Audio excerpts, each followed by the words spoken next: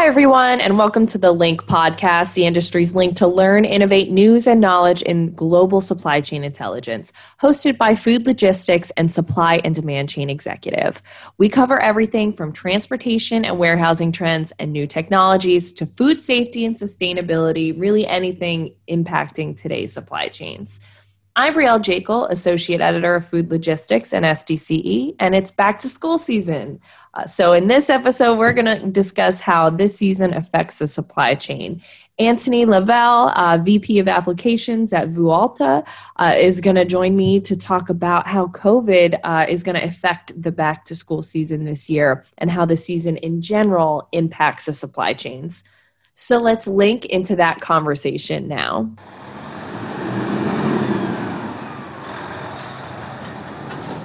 Hi, everyone. I'm here with Anthony from Vualta, who is going to help me talk about a little bit of back-to-school shopping and how that impacts the supply chain. Hi, Anthony. Hi, Brielle. How are you? Good. Would you like to repeat your job title for everyone? Sorry. Yeah, sure. I'm the VP of Applications at Vualta, so I lead the development of supply chain planning applications on the Anaplan platform. Well, that's great. So I guess we'll just jump right into it. How do you think that the influx of back-to-school shopping can impact the supply chain? I think often quite detrimentally, unfortunately. I think especially in COVID, there's probably a lot of people probably panicking right now. But when I think of these events, I think of back-to-school as just another annual recurring event, such as Christmas or Easter. And similar to the more frequent events such as product launches or promotions. And all of these events, if we don't plan for them and we're not prepared and we don't have our supply chain set up correctly, can cause disruption to our supply chains. Okay, so it's like another jump, like a holiday season. Yeah. Is there anything special? A particularly difficult one this year. Yeah, I'm sure. Is there anything special that companies in the supply chain need to do to prepare for back to school? I mean, typically the process that they will go through is, they'll need to forecast the campaign and make their decisions, their ranging decisions. And, the suppliers at some point will need to build the stock and take risk. So here now we're starting to take, the supply chain. I mean, I think supply chains compete, not really companies, right? Because we can pass the responsibility for some of this risk up and down the supply chain, but the supply chain as a whole needs to be agile, responsive, and profitable. So at some point we need to put our chips on which products and how many we think are going to sell. So we'll forecast the campaign, we'll build the stock typically, and then we'll need to position that stock. So then we're taking some location and product risks. Now our chips are on the fact that this product is going to sell in this location. Now, in a perfect world with zero lead times, we could be 100% responsive and just, with 3D printing, just make things as they're sold. We're not quite there yet. That's not quite realistic enough. So what we need to do, we can actually gain, so omni-channel retailers can actually gain some early indications by testing online sales and seeing some of the online trends earlier. Otherwise, we're relying on the entire supply chain being responsive. And the first step of that really for us is event-based planning and scenario planning. And what we're typically seeing is a real focus on this, especially with COVID, on this agility and resilience of supply chain. Because it's not just COVID actually that's happening. What we're seeing in supply chains is there's a lot more globalization, which is causing more complexities. There's a lot more competition generally. We're struggling with the move to online. An upstart anywhere in the world almost can be a competitor tomorrow now. We've got trade wars, we've got weather events going on, and we've got the real black swans such as COVID. So typically when we think about this, we've not just got this one event, we've got multiple layers of events. So the ability of the entire supply chain to be agile to respond to these events and to the unexpected is key. And part of that is actually in your planning systems and processes. So you mentioned this a little bit before, but obviously COVID's kind of changed a lot of things in general in our day-to-day lives and in the supply chain. How has this planning for back to school and being able to prepare for back to school, how has that been impacted during the pandemic? Yeah, so I think, obviously, I think at the start of the pandemic, a few things happened. Yeah, so we had big shifts in demand. So instead of flights, try buying a Logitech Brio webcam at the moment. You can't, but you can probably buy a flight ticket. So we've seen that, we've seen massive shifts in demand. We've also seen massive shifts in distribution channels, yeah. So we've seen, instead of buying cheese sandwich at the store, people are buying the bread and the cheese and making it home. So we've seen these kind of major shifts in demand. So we had to assess any of those changes in the planning for the campaign. But I think around the campaign, and so what we're experiencing generally, instead of being able to prepare for maybe 3 events a year, like back to school, Christmas and Easter, what we're seeing around these events is lots of other volatility and disruption that become mini events themselves. So, for instance, I was just reading yesterday that New York schools have just delayed their reopening 10 days. Yeah, so we planned for the 5th of September. Now it's going to be the 15th of September. So not only do we have a more complexity in understanding the nature of demand, it's also going to be shifting around on us probably a lot more than usual. So, I mean, in the ideal world, if we have good event-based planning processes and the systems and capabilities to support that, people may think I'm crazy here and it's madness, but this is where we're going. Is if I was the national planner overseeing the US and I had a discrete back-to-school plan for New York, the ideal thing would be I could just change that plan from the 5th of September to the 15th of September. It would inform the stores, it would inform procurement, my warehouses, my inventory and suppliers, and we would tactically, as much as we can, some stuff's already positioned, but we would realign the supply chain in real time as much as possible. So I think that's how we overcome it. Right. Do you think that the way everything's going now, do you think it's going to change the landscape for future back to school years?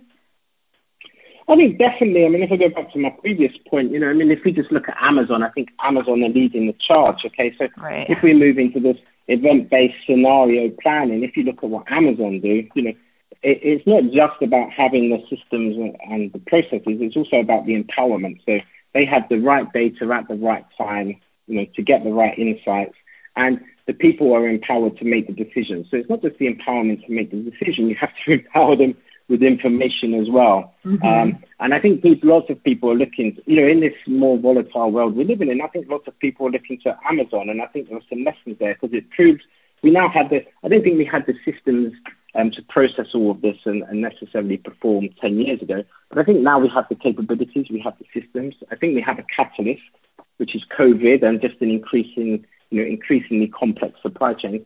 So I think change is long overdue. And I think agility and resilience are buzzwords at the moment and are really being put up under the spotlight. And what we're seeing, actually, we're starting to see en masse, companies are moving away from kind of ERP, functional silo-based planning, and they're really moving towards event management, scenario planning, and planning platforms for the entire network. So instead of just managing the internal plan, planning is becoming like Facebook. They want to integrate with their customers and suppliers and have full visibility of the network.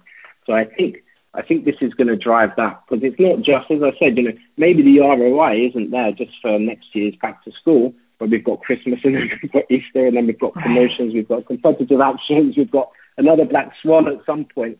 And it seems to be just increasing disruption to our plans. So we can't just put a plan in place and sit back and accept stockouts or having to discount too much inventory anymore. We've got to become a bit more agile. It's interesting how much COVID has impacted the supply chain on so many different levels, with just the technology that people are leaning towards, and then also what kind of product we're buying. Because now when people are doing their back to school shopping, you have to buy a mask now too, or if you're doing e-home learning, you're buying, digital equipment for that. So it's really touched everything. And it's been, obviously it's a horrible thing, but it's been very interesting to see. And it will be interesting to see what happens in the future. Yeah, definitely. And typically what you'll see in these kind of situations when you're planning. So what I think is, good insights can drive good event planning. And if you've got good event planning systems and processes, they drive great scenario planning, right? And that's That's the basis for an agile and resilient supply chain.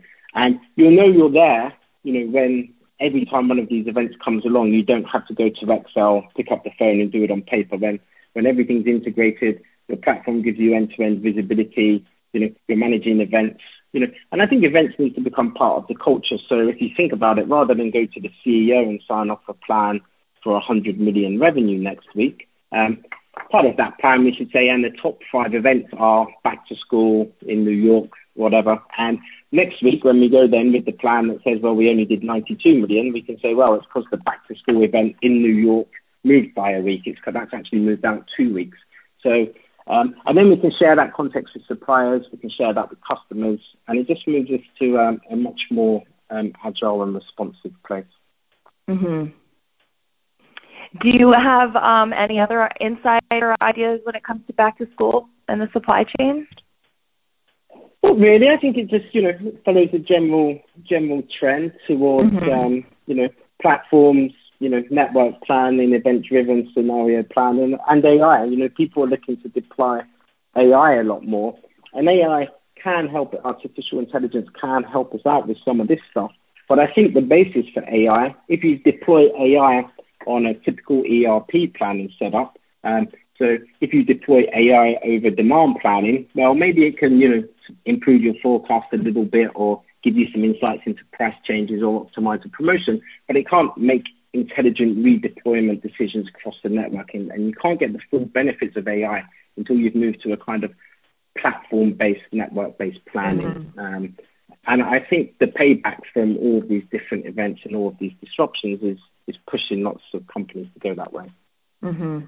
Yeah, it's really AI if it's implemented correctly and with the supporting, solutions and platforms. Yeah, it's exactly, it's like the Amazon thing, isn't it? So you've got to have the right data at the right time and people to make the right decisions. The AI can't make the right decisions unless it has the right visibility of what's going on in the network to see what's going on.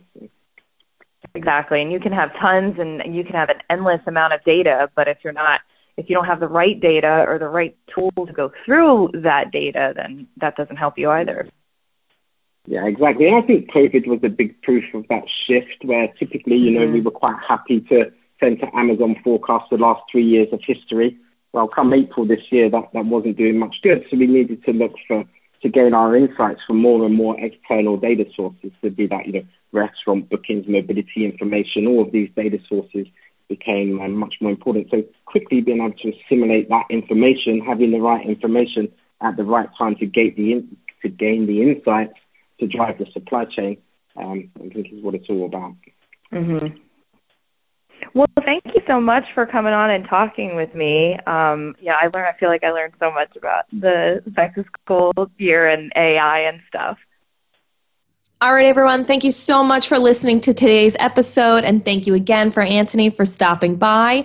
Tune in every Tuesday for our traditional episodes of Link by Food Logistics and Supply and Demand Chain Executive, plus our Link Live episodes on Wednesdays.